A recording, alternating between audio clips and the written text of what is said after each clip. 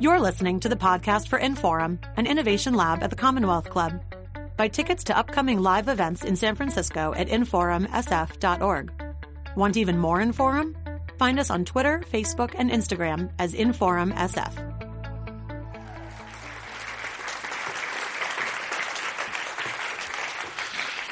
Hello, everyone. Welcome to tonight's program with Inforum at the Commonwealth Club. I'm Daya Lakshminarayanan. I'm a comedian and storyteller and host of The Moth here in San Francisco. And we're joined by founder and chief instigator of Parlay House, which is a series of intimate salons across the country meant to foster meaningful and authentic connections between women. Tonight, we'll discuss Parlay House's roots, chronicled in the book The Parlay Effect, How Female Connections Can Change the World. Please help me welcome Anne Devereaux Mills, everyone.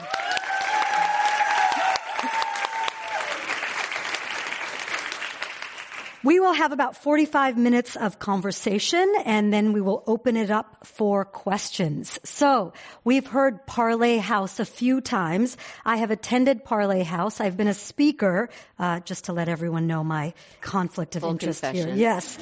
I was struck by how real it was and that no one wanted to go home. I think the only reason I went home is you're like, you can take some of the biscotti with you. And I was like, I actually great. thought we ran out of champagne. So what is Parlay House? What makes it special? Parlay House is an organization that I founded when I actually moved here. I moved here in 2012 after sort of a life explosion where I lost my job, my health, well, it was really my health and therefore my job, and my youngest daughter was leaving to go to college, and everything that had defined me in the first 50 years of my life left. And without being able to define myself by what I did for a living or whose mother I was or whether I was at the gym in the morning, I was lost. And it caused me to reflect. It caused me to think about what are my values and what do I want the second half of my life to be like.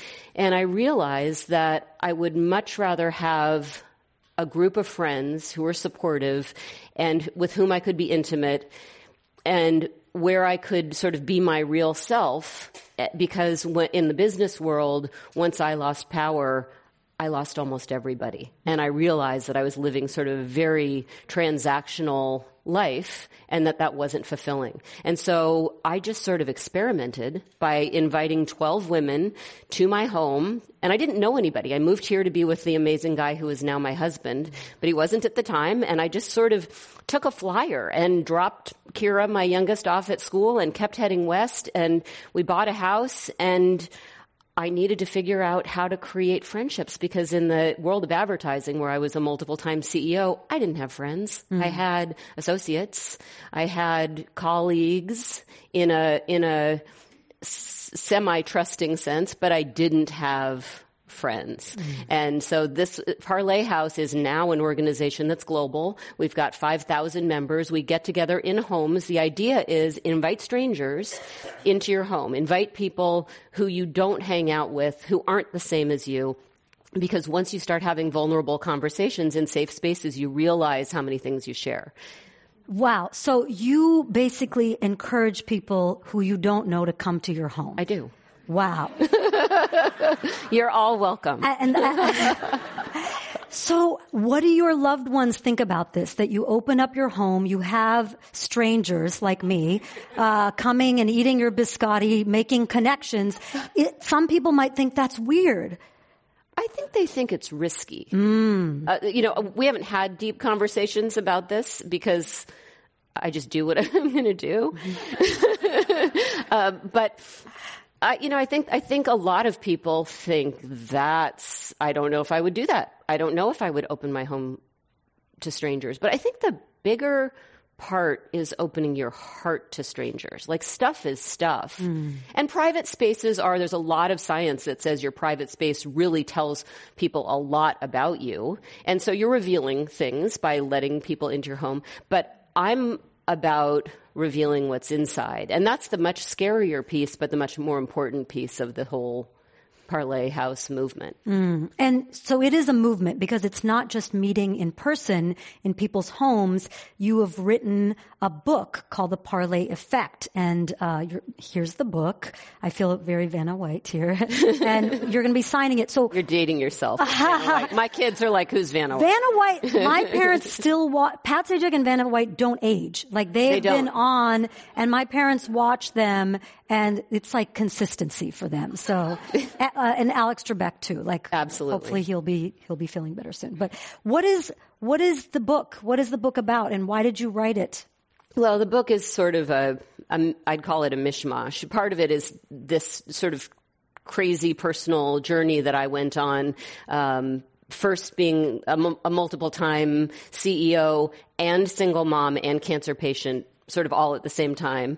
And that took a lot of kind of grit.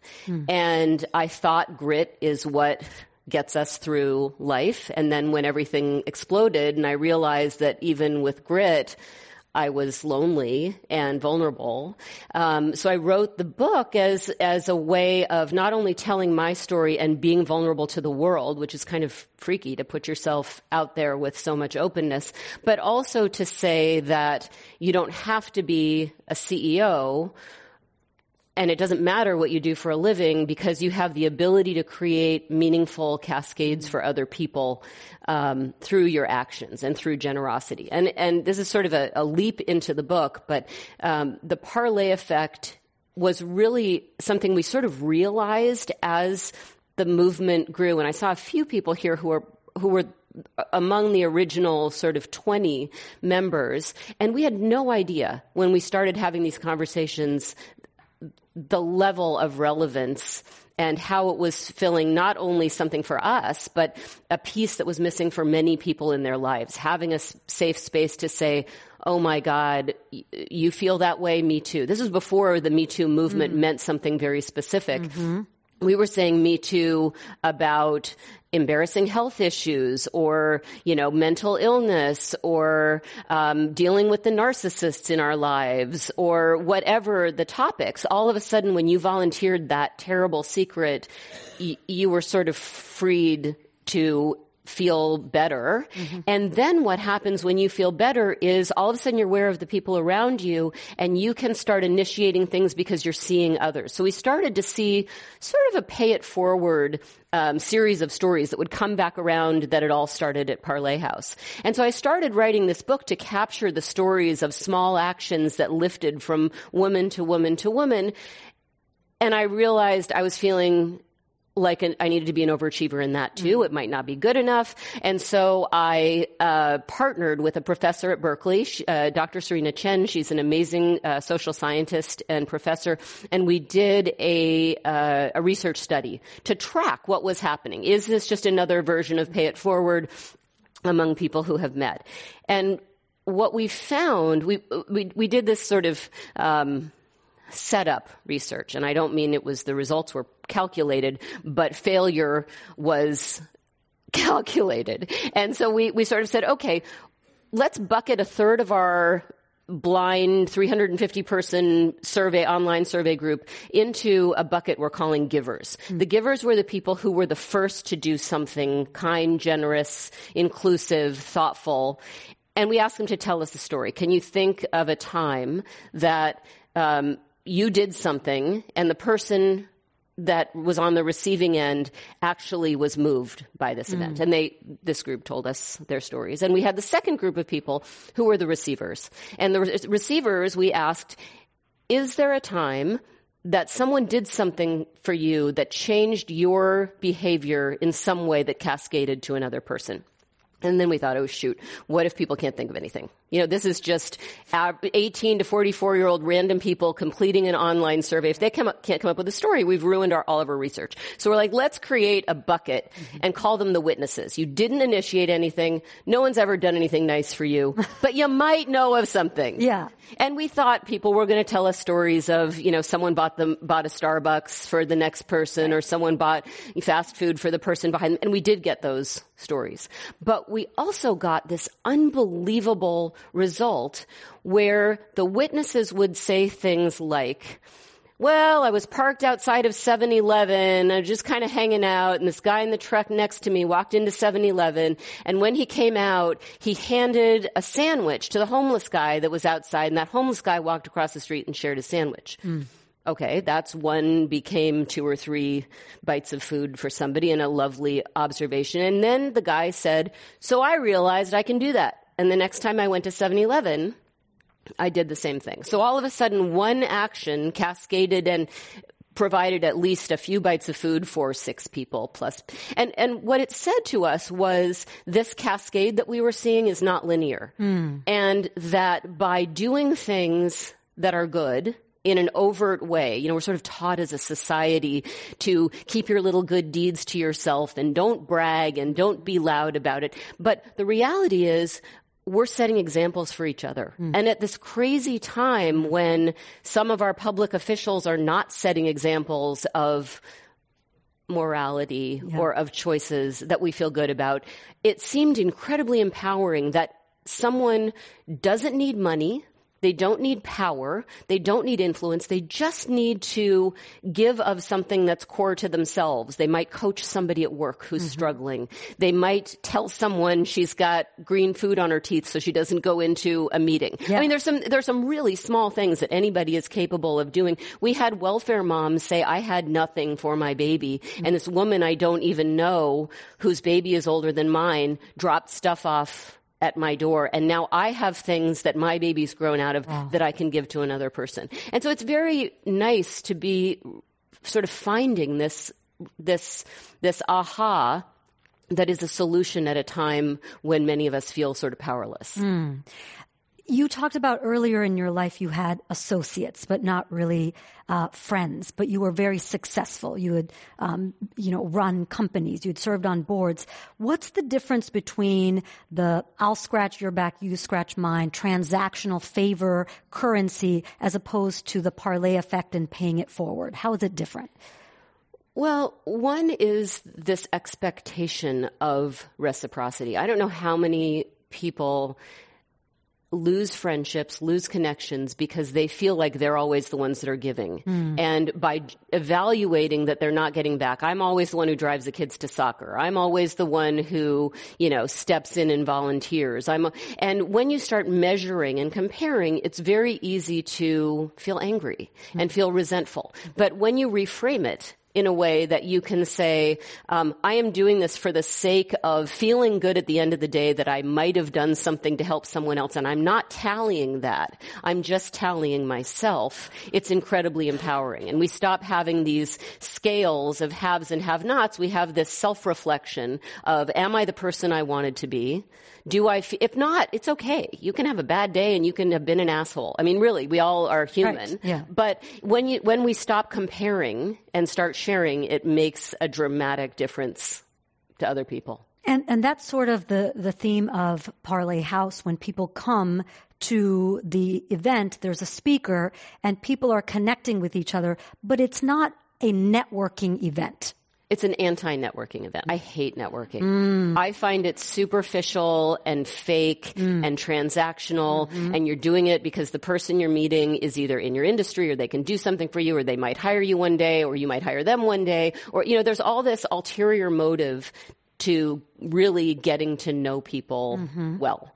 And so, I think that the best thing we can possibly do is have a couple of rules at Parlay House, which is non-transaction, non-extraction. So people get hired as a result of relationships at Parlay House, for sure. They lift each other up, they confide in each other, but they don't come as the person starting the nonprofit who wants the free work from the marketing person, because that marketing person might have one night a month that's all about her. She's usually at the bottom of the hierarchy of who gets cared for, because she's taking care of the family and she's taking care of work and so she has her night, and the last thing she wants to do is show up and be asked to do something by somebody else. So those are our rules.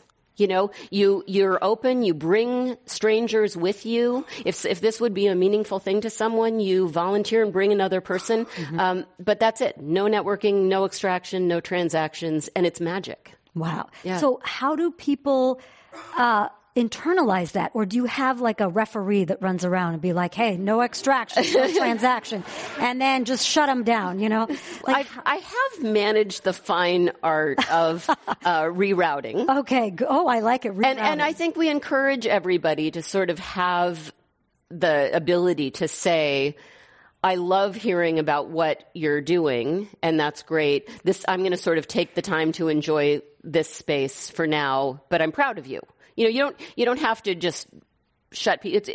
They're telling, while they're asking you, they're also telling you what's important to them, what they're focused on. You can get a lot of information even from somebody who's sort of has an extractive motive. But I think it's good practice for all of us, you know, whether it's in family relationships or in work, in any aspect of our lives, to learn how to hold on to the nugget of good and then just route around that stuff that was sort of offensive or inappropriate. Right. So you mentioned a few things about cancer, about one of the Parley House events was about how to deal with narcissists in your life. One was That's actually our most popular. Wow. Wow. Wow. We've done it twice in San Francisco, in New York, and in DC. It's sold out every time. The number of narcissists is mind-boggling. Wow.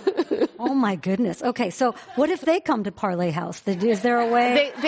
This is the amazing thing about narcissists. They deny that they're narcissists. Oh my God. So they won't. We have had that. Actually, we did an event in London, and it was not directly about narcissism, but it was with a therapist who was an expert, and we broke into some subgroups for conversations, and it was played back to me that there was someone who was well known among a small group who was a narcissist and spent the entire time claiming that they'd never met one in their lives. So, oh wow! Yeah. Maybe we got to have some mirrors. But you talk about this idea that we can connect over an embarrassing health issue or something in our lives, maybe a narcissist we've encountered. So you referenced Brené Brown in the book, and you know we love her. Tell me a little bit more about this vulnerability. You seem so at ease being vulnerable with the things that you talk about in the book, whether it's job loss, health, career, your daughter's leaving, and you're not having friends. And how do you have the strength to be vulnerable over and over again? And what if you take that risk and someone says something mean, like, well, you got a lot going on there, or they just are like, sucks to be you. And like, what if they say something mean? Like, how do you come back from that and you've just opened up your heart? Well, first of all, I figured out they almost never say something mean. I mean, so much of the work that I do is about trusting other humans. You know, you trusting them with their home, trusting them with your heart. But I have almost never had someone do that. And then I think one of the reasons I was so happy that you were on stage with me tonight is if you have the ability to flip an insult into something funny, you can diffuse it pretty quickly.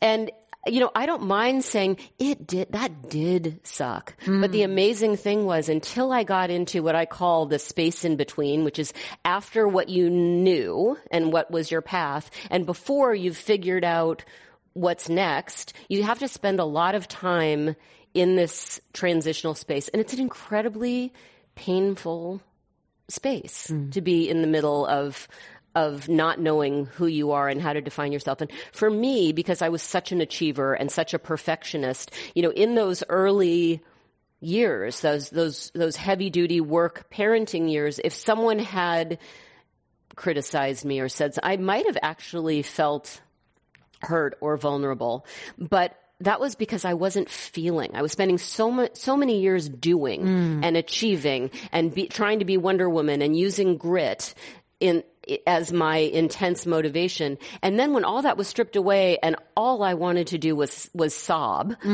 I sort of got past that and realized that when I said things that I would have hidden in my achieving years, and now I'm in my feeling years, I was embraced. Like strangers would comfort me, would say, oh my God, I can't even imagine. Or you're so brave, and that gives me the permission to tell you my truth too. And that's something that we don't have the safety in our society to do often enough these days. You know, if you look at whether it's fake news or any of the presidential candidates, regardless of your political views, everyone is looking for that opening to stab you. And I want to move us to a place, now you can't maybe on a presidential campaign, I want to move us to a place where imperfection is assumed, where we have safety to say this was hard and I failed and I learned from failing, but I'm probably going to fail again. And all of this is part of the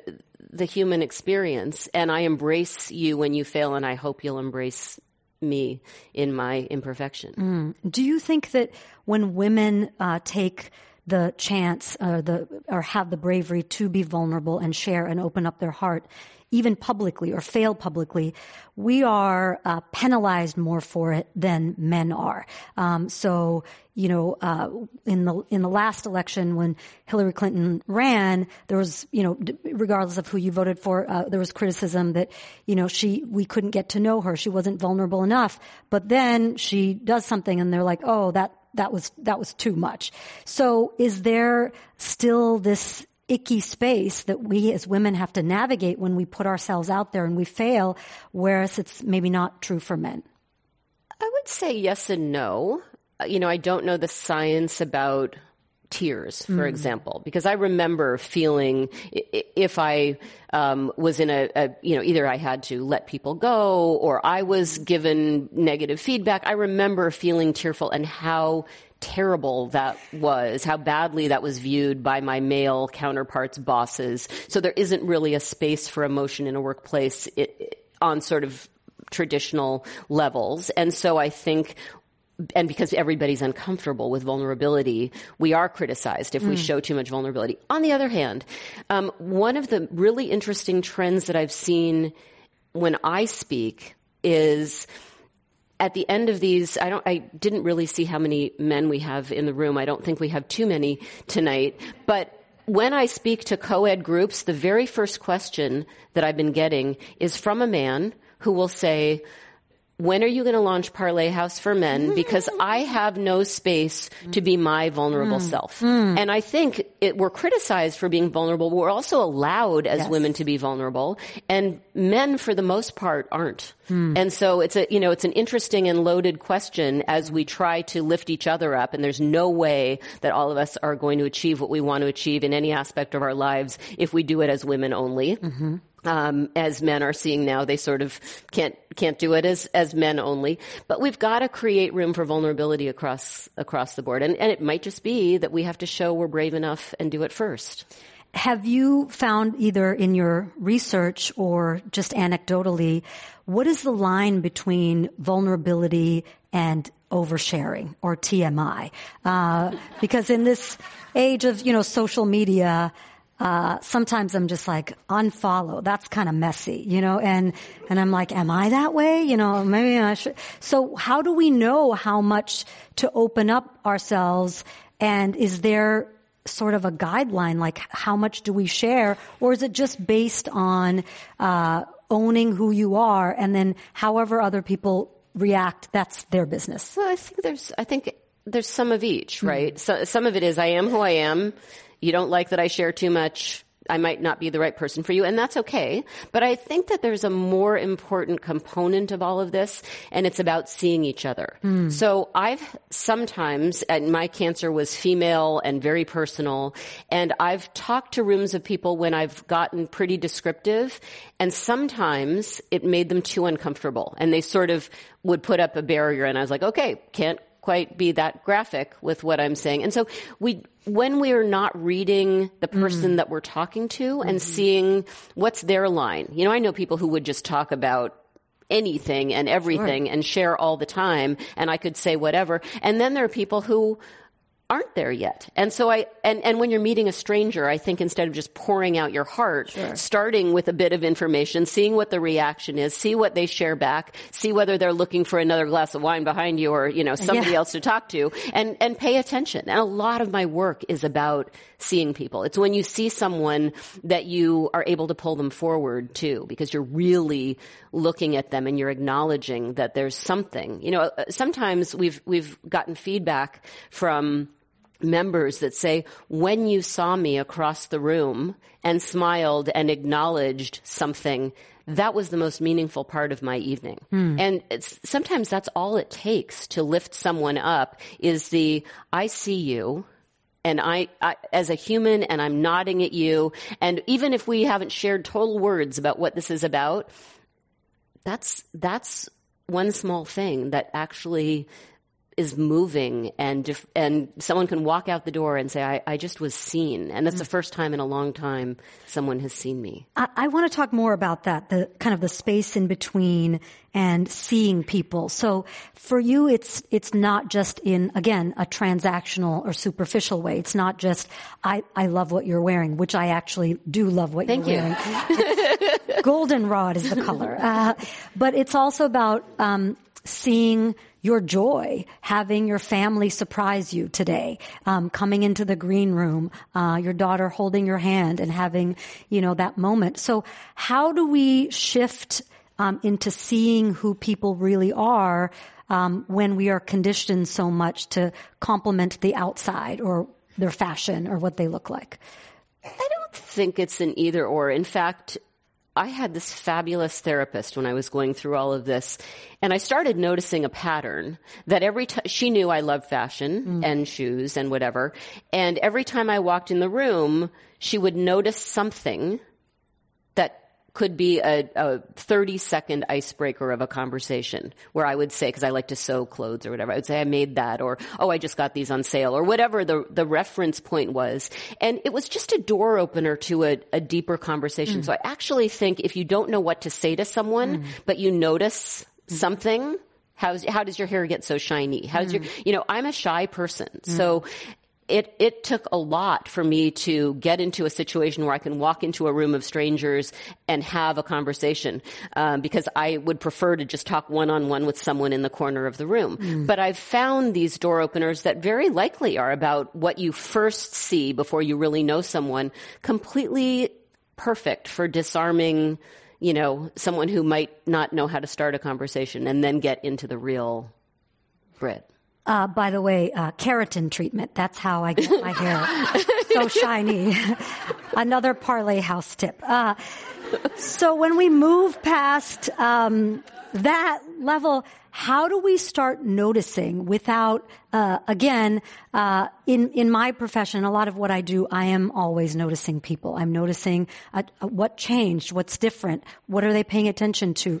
So to really see someone, we give them that moment. How do you start noticing people, and it be a respectful notice and not like oh wow, I'm really staring at this person, trying to find something to say. Like, how do you do it? I don't know the answer to that. I mean, I think intense, direct eye contact for more than a minute is probably not, a really good thing. Some blinking, some words are helpful. Oh, blinking. Okay, good.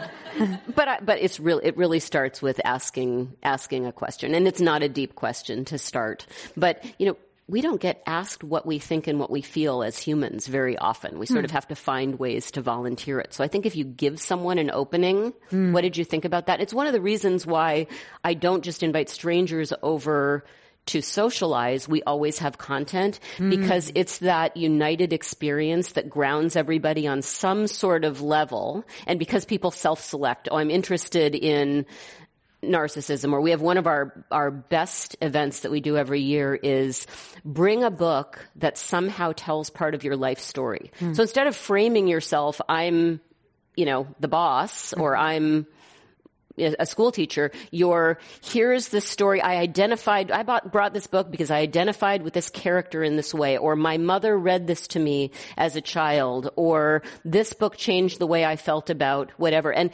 having those grounded experiences is a perfect way to then get into the conversations without having to have the 1 minute stare down. Mm-hmm.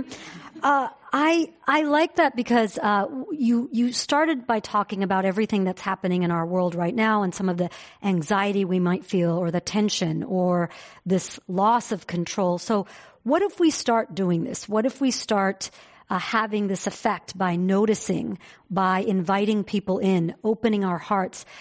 What could the future look like? What would you want that future to be when we have these true, meaningful connections?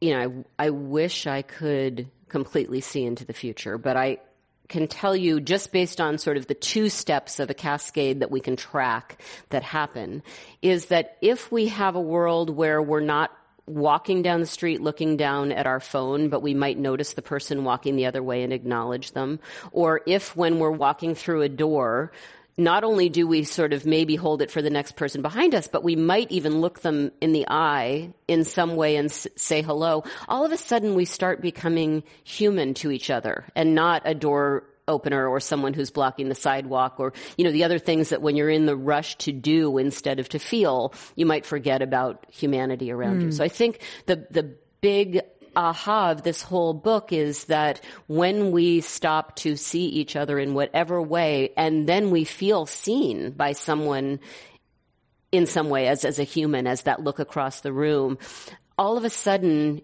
it doesn't feel like such an angry place. And we start to recognize that we're having even eye contact connections with people who would have been invisible to us before. And what a great way to start seeing each other's humanity. And that way, you know, if it trickles to a political level, or if it trickles to a power level, or if it trickles to a hiring level, we start to see each other in the context of humanity and not head count and bodies and, you know, all of these abstract terms that we use when we don't want to view each other's humanity, but we want to explain difficult decisions. You're listening to a podcast of Inforum, an innovation lab at the Commonwealth Club. Support our podcast and find out about upcoming live events in San Francisco at inforumsf.org. So many of us, I mean, there's so many people in this room. We've probably all, read the different books. We've leaned in. We've tried to ask the question without our voice going up at the end. We've tried to dress nice, but not too nice. You know, wear the nice lip color, but don't make it too bold. There's so many things that we're trying to do as women and as human beings. And also to be like, how do I be my authentic self? And yet, how is this person going to perceive me, whether in the workplace or giving a talk or that kind of thing? The parlay effect and the book, how is it different from maybe some of the models that we've seen before that, quote, empower women or tell us what to do or how to talk or what to be like in the workplace and in our relationships? I think it's what I've done is ask a lot more questions and have you sort of assess yourself rather than feel that you're being assessed by society.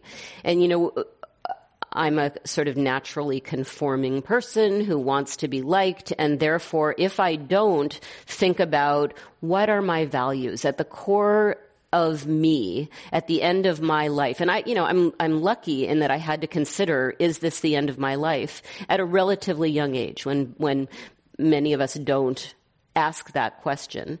And when you ask that question, you know, what would I want my legacy to be? What will I want the outcome to be? It's generally not that I was the CEO of a healthcare advertising agency in New York. It's that I was a role model to up-and-coming women. It's that I was willing to say things in public places that allowed people to find their voice. It was that I chose generosity over selfishness when I could. It's that if I made a mistake, I made it okay for other people to make mistakes by saying, I messed up. Right. And look, you wouldn't believe this idiotic thing that I did today. And because when we say that, even if we do it in a light way and in jest, it's still, you know, I have been told this. I don't believe it to be true, but I have been told that I'm an intimidating person. And that shocks me because I don't see myself as intimidating or perfect, or, I am hard on myself all the time about my faults. But I think it's amazing when you're aware that that's whatever the people's perception of you is. Getting that feedback is not a criticism, but it's really good for recalibrating. Oh, if I am someone, am I being intimidating right now? Because, boy, I don't mean to be, but my confidence might be viewed as that. And so I think there's a whole big piece of what my book is about that includes introspection and not self-criticism, because I'm way too critical about myself as it is, but awareness of who I am and what I value, and a willingness to ask how that's working for me right now. Well, one of the things that I noticed about the examples in the book, the social science as well as Parley House, is that one of your goals was to, we talk a lot about diversity and inclusion. Your goal was really to connect with people who are different from you, racially diverse, socioeconomically diverse. Maybe they're parents, maybe they're single moms, maybe they don't have kids, different professions. How do we connect with people who are different when so much of our lives involves being around people who are like us? But isn't it boring to be around people that are just like us all the time? I mean, that's what I love, is being in a room and talking to a 20-year-old about their experience, or someone who finally has gotten to the stage in their lives where work isn't the thing that they're focused on, or someone who has had very different experiences being in society than me as sort of a strong, attractive white woman. I mean, I don't know half of these things. I'm missing experiences that other people have had that make me not only more sensitive and more aware, but make me think. And, I think one of the biggest mistakes we make as we get to be adults is thinking that we get it now. We know everything. We figured it out. And now we're just sort of, we know where we're going and we're looking straight ahead. But, I was forced to look 360 degrees at 50 years old. And the things that I saw to the side of me, or that I'd missed in a past iteration of myself, were far more interesting than the familiarity of the same people with the same interests in the same socioeconomic group doing the same things. How have you managed to bring people in who are different? I mean, you have a passion for social justice, racial equality, queer people in your life. That's kind of come from your own values. How do you create that for your organizations now that it's across the world? It's it's one of our core best practices is, if you don't start with a diverse group at the very beginning, people do tend to hang out with people like themselves, whether it's that's their stage in life, whether it's that's who their next door neighbor is, that's their sibling. And so we try really, really hard to populate, when we found these new cities, and we're now in 9 cities around the globe and expanding super, super fast, is telling our hosts in those cities the most important thing you can do beyond the non-transaction is get the 20-year-old in there, get the women of color in there, get the people who are stay-at-home moms in there, because their perspective is very different than someone who has run 4 companies. And how do we start to embrace that range of people really early on? And that there's a lot of science that shows that that's true for successful companies as well, whether it's integrated boards, whether it's senior management teams. In the business world, there's tons of social science that says when you're challenged in your thinking, and when you're with people who think differently, live differently, behave differently, see the world differently, solve problems differently, you're a far more efficient and effective company. And we've found that to be completely true at Parley House. And so that's just one of our best practices. Nice. What in the process of writing this book, because you are so open, what was hard about writing this book? What did you encounter, any setbacks or any frustrations? Yes, I was rejected by, first I had a great agent who turned out to not necessarily give me direction that made me successful. So I spent a couple of years writing a book that was just capturing the stories of these cascades of events. It wasn't particularly my story. There was no social science. I'm not sure if it was good or not good. It was so many iterations ago. But I thought, wow, I have one of these great New York agents, and here I am, and I'm going to push forward. And no one wanted my book. So I hired another agent who I was told, yes, he really loves baseball and he's an expert on baseball books, but I think he's done a couple of books about women's issues and he's going to be a good advocate. My gut was I should not hire this guy. But I didn't listen to myself, and it was, sure enough, another iteration of the book that nobody wanted. And so I finally gathered around an amazing group of mostly women, but some men with incredible skills as well, and built my own team. And, the publishing world is sort of flipped on its head at the moment. It used to be publishers were all powerful, and there's no way you could bring a book to market on your own. And because everyone has been diluted and, there are too many books and they don't make enough money, and there are all sorts of reasons why the publishing world is not as powerful as it used to be. I did it with friends, and some of them are sitting in the audience. People, when I was about to give up, said, don't give up. My kids and my husband, who said, you really have something important here. And quelling that own voice inside of me that said, are you kidding? You're not a writer. Who's going to want to hear? I'm bored by my own story, right? I have lived my story. I know my story. It doesn't feel that interesting when you're putting a book together that's both personal and self-help. I mean, I couldn't sort of write it if I hadn't learned it. So I think there's that doubt that comes back all the time of what the hell am I doing? I'm not a writer. I still would say I'm not a writer. But 5 years ago, I would have said, are you kidding? I'm not a community organizer. I don't hold events. I'm shy. I don't do this. But, I think this is part of the constant testing of ourselves and trying new things and failing and wearing the outfit that doesn't look good and saying, not going to do that in a photo again. It's all about the journey. What happened with that outfit? It was not good. It was in my first TED Talk, and I was just like, what the hell was I thinking? I look like a brick house. A brick house. Wow. Wide brick house. Oh my. Yeah. Okay. So no brick house dresses on TED Talks. Okay. And once you started thinking, I don't need this baseball agent. I got my team. I can do this.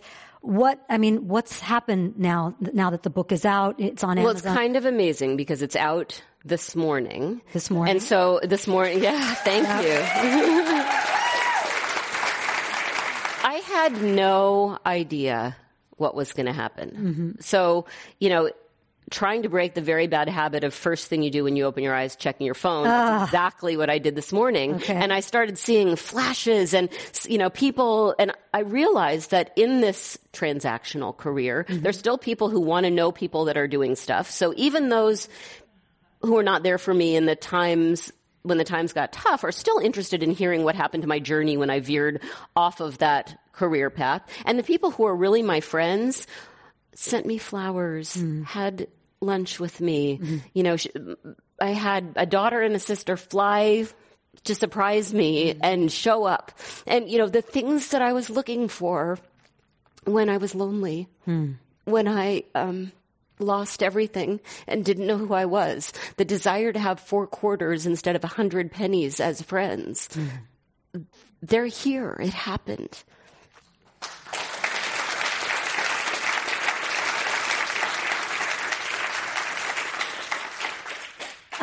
You talk about the kind of the difficulty of your journey, as well as at a very crucial part of your life, being vulnerable and then not having a job as a result of that. And then you talk about being in another position where you had to let people go.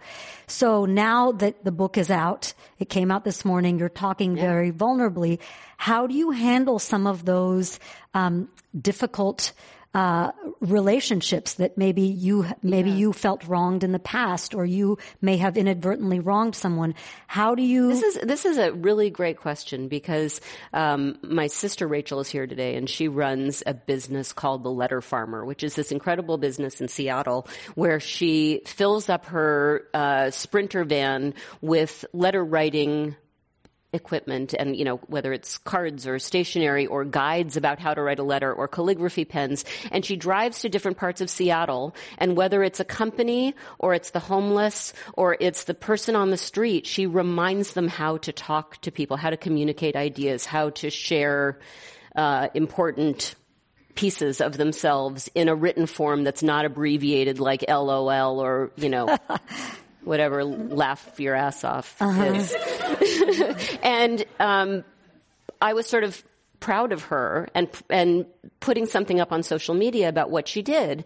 And a woman who also has a stationery business, who had worked for me with the last company that I had run, she had a side business that was also doing sort of beautiful written things. And she wrote to me and she said, I love what your sister's doing. That is so cool.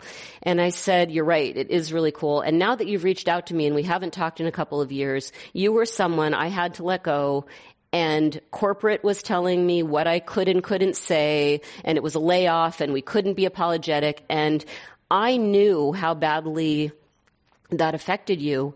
And I was not brave enough to say, wait, I'm picking my heart over legal coaching. And I wasn't kind enough. And I'm sorry that I didn't see your humanity. I didn't necessarily have a choice. I couldn't have done it over in a different way, but I want you to know that I wish I'd done it better. And she said, wow, that's super meaningful. And I just had to let someone go 2 days ago, and I'm going to call her and tell her that.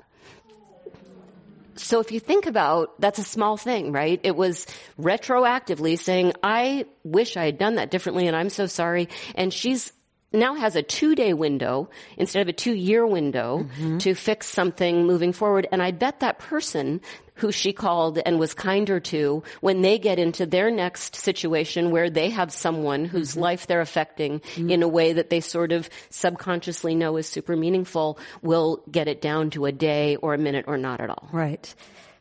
Yeah. You can applaud her for that. There is that kind of saying from self-help, like hurt people. So in what you're saying, people who are loving can pass that kindness and that love forward. Yeah, we're all role models for each other. I mean, that's sort of the value of the witness that we saw in research. It's not just our leaders that are role models. In fact, if you look at some of the greatest movements that are happening in the world right now, they're coming from young people. And they're coming from people who are sort of acting with their heart and not with power. And I think power is contained in a lot of forms, but one of the most valuable bits of power that we each have is our own truth. And once you're very aware of that truth, both sharing it vulnerably and openly in positive and negative ways, and seeking the truth in other people rather than trying to make your point or trying to exert some form of control, we become a kinder society. And that's sort of all we have left at this stage, is becoming a kinder society. Not to exert too much control, but we have 5 minutes left. And we will be taking questions in about 5 minutes for Anne, so you can line up by the microphone back there. So as we close our discussion, this went by so quickly. I have so many more things. You've only just started to be really funny. We need to do this again. Sure. We'll do the stand-up version. For sure. Yes. So I wanted to ask I'm going to throw a few things out there. So many of us are feeling maxed out. We are following political campaigns. We have a homelessness crisis in San Francisco, and we don't know how to solve it with kindness and with love. We are maybe taking care of sick family members or trying to get kids into the right school, and we have to start coaching them from the age of 3. There's so many things. In utero. Yes, that's right. That's right. Baby Beethoven in the stomach. How do we start incorporating some of what you've talked about in the book or Parley House? How do we get involved? And, how does everyone in this room do something to kind of move the movement forward, including the men in the audience too? I think it's intimidating to ask the question about changing these huge problems that we have. And it's one of the things that I felt was so incredibly daunting, is how do you address inequities between rich and poor? How do you deal with over-incarceration? How do we start including people who don't have a voice? And, our government can't figure it out. Some of the smartest people in the world can't figure it out. But you can start on a one-by-one-by-one basis. And as we've seen through this crazy cascade that we started to observe as part of the writing of this book, I think that the waves happen pretty quickly. The waves of, I was watching the Golden Globes the other night with my daughter. Both of my girls and I have this sort of history of wearing gowns and watching the Golden Globes together. And this was yet another year. But the amazing thing was, whether it was Tom Hanks or Ellen DeGeneres or Brad Pitt, they all were starting to talk about the same thing. Now, I wrote the book first, so just so you know, they did not come up with this idea, but everybody talked about this idea of kindness. And what is the small thing, the one small thing that you're going to do to pull someone else forward in some way, go out and be kind in some way. And I just think that's the right question to be asking. Mm-hmm. And as we kind of figure out what that is, this either being a witness to something or performing act of generosity or just seeing someone, as you said, as we continue to do this, how do we get involved for the kind of the perfectionist nerds in the audience? I see you. How do we get involved with Parlay House, or how do we support you with the book, or how do we start doing this in our communities? Everyone's got to make their own choice. And it might not be that gathering in a stranger's house with a group of women sounds like your thing. It doesn't have to be. I think everybody, in my world of worlds, the reason that I wrote this book is I'm limited. I have an amazing right-hand person in Ariel Fuller who I couldn't make Parlay House sing if it was not for her. Mm-hmm. And I have amazing friends and family who tell me that it's okay to try these crazy things that I'm trying and put myself out there. Mm-hmm. And but I can't do that around the world. I mean, we're only in 9 cities. We should be in probably every city in the world to facilitate conversations among people who feel disconnected and isolated and not seen otherwise. So the best thing that could happen is that these small gatherings don't just happen at my house or in our Oakland chapter or in our New York chapter, but happen where I can't facilitate, because we now see the value of bringing strangers into your heart. Beautiful. I have talked a lot. So, Crystal, are you set up for taking questions? And we do have one from Twitter for the both of you. Who are your role models for kindness and inclusion? You want to go first? Sure. What's really interesting, my parents are immigrants, and I talk about them all the time because they drive me crazy, but also because they're really wonderful people. My dad describes coming to the United States as an immigrant, typical story with not that much money, with, not the right clothes because they immigrated to Chicago. But he grew up very, very poor, and they still had some food left over for when people would come and say, we have nothing. So I think that having parents who came from abject poverty in the developing world, and then now they live in America. My brother and I went to college and grad school. We've sort of made it, but I also see that their generosity didn't come from having a lot. It came from, what do I have that I can share? And that is the same generosity that I feel when someone comes into my home. I'm like, do you want this, weird sparkling water or wine or like White Claw? I don't know why I have that in my fridge now. I have a lot of young friends. And so whatever you can offer to people that you have, even if you don't feel like it's enough or good enough, that in and of itself is beautiful. And so that's what they taught me. That's amazing. I have such a range of role models because I have all these different aspects of myself. I fell in love with Brene Brown when we were both speaking at the Watermark Conference for Women a few years ago, and I was starting to tell my story, but I'd never heard someone sort of be an expert on vulnerability, and that was amazing. But I have other role models, like in the audience is one of my mentees from Cambodia who came here from rural Cambodia with an organization called SheCan. She had never been allowed to play a sport. She'd never been outside of her country, and she sort of got on an airplane and said, I'm going to get an education and I'm going to just soak in the world in my 4 years of being here. And she has. And I don't know if I would have been that brave. So I really look up to the risk takers and the ones that sort of say, I'm just going to throw it all out there and see what happens and fail and learn about myself.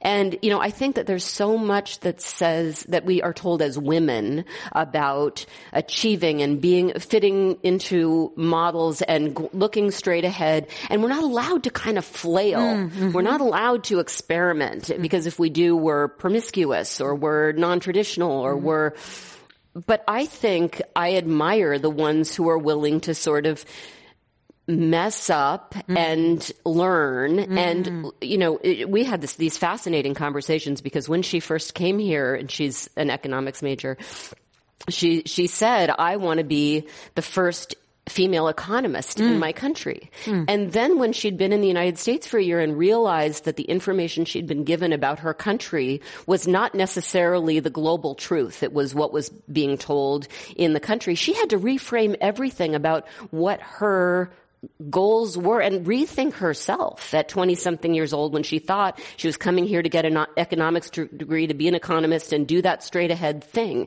And I think to be tasked at that early age to explode your sense of what will be and recompile it in a way that's truer to yourself and to the reality that you see is one of the bravest things that we can do.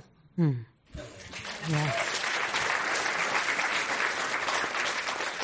Hello, Anne. I'm Barbara. I've been a Parley member for a while, and it's a thrill to be here and to hear the deeper part of your story. Also a startup founder who has failed and is right back at it again. Thank you again. My question for you is this. I, as a matter of fact, have a group of strangers coming into my home later this month who are all family counsel to an elder care facility. It turns out that there are many of these kinds, sort of like the inverse of a PTA. There are many of these kinds of organizations that we connect to with community members that we don't really know, but somehow come into together as very vulnerable moments. Do you have planned to have pointers or lessons learned in online communities and things like that are part of your book? There are some. The book is less about how Parley House succeeded beyond sort of the experimentation of inclusion and the topics that work and the topics that sort of didn't work as well. But I can certainly talk to you about it offline. I guess the one thing that I would say is that recognition that everybody's got something important to offer and the listening for it. I tend to get into a mode where I'm talking and I'm on a roll and I like that people are listening to me and I forget to listen back. And so probably the biggest lesson learned is to allow for that space where no one's saying anything for a few minutes and they're feeling, and then someone's going to say something that's much more meaningful than the person who raises their hand first. Great. I look forward to more continuing from here then. Glad to have you. Hi, my name's Tony Sonato. I feel like lately I've just been kind of going through the rat race of life and kind of losing who I am and kind of forgetting about what I care about, what my morals are, and being a little bit more self-aware. Are there some tools and techniques that you recommend maybe on a daily or weekly basis that we can use to do maybe a self-check-in or reflection with ourselves? Yes. I mean, I'm not an expert, but I think the most important thing for you to do is understand how you learn. So I know people who believe in journaling, whether it's before they go to bed or when they first wake up, to do something positive, to think about the person that they want to be. I tend to do, because I'm my own worst critic, I tend to sort of assess at the end of the day, was I able to do something positive, meaningful in some way?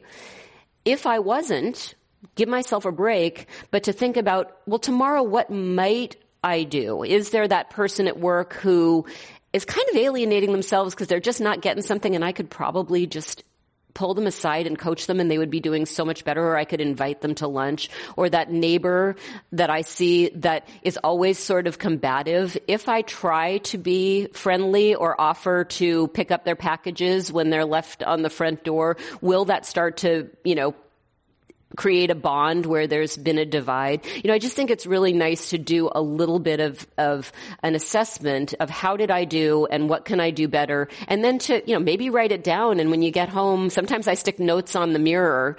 A lot of times my husband leaves me lovely, loving notes on the mirror. But if I want to be my own best self, what's your mental note on the mirror that you can, at the end of the day, answer your own question and feel like you did okay? Thank you so much. Great. We have a tradition. There's an informed tradition to ask all the speakers the same question at the end. So, Anne, what is your 60-second idea to change the world? Well, first of all, Spanx and not the brick dress. You can change your outfit and change the world. No, I would love for it to be charming and witty and brilliant, but I truly think that the idea is find one small thing that you can do as often as possible that helps make someone else feel included, seen, empowered, coached, the beneficiary of your kindness in some way. It will change them. And I think maybe more importantly, it will give you hope at a time when there's just such little hope. One small thing. It was lovely to sit with you here, laugh with you, and cry with you. And you weren't crying at all. On the inside, I was crying. I want to say a couple more things. Where can people learn more about you as well? You can follow me at Ann Dev Mills. Devereaux is way too long and there are too many vowels. Then I'm not going to tell them. Or whether it's AnnDevereauxMills.com or ParlayHouse.com. There's so many ways, and I have the best social media support ever in my eldest daughter, so you can find us. Great. Yeah. A huge thank you again to Ann Devereaux Mills, everyone. I am Daya Lakshminarayanan. You can find me at www.dayacomedy.com. Thank you and have a wonderful evening, everyone. Thank you for coming.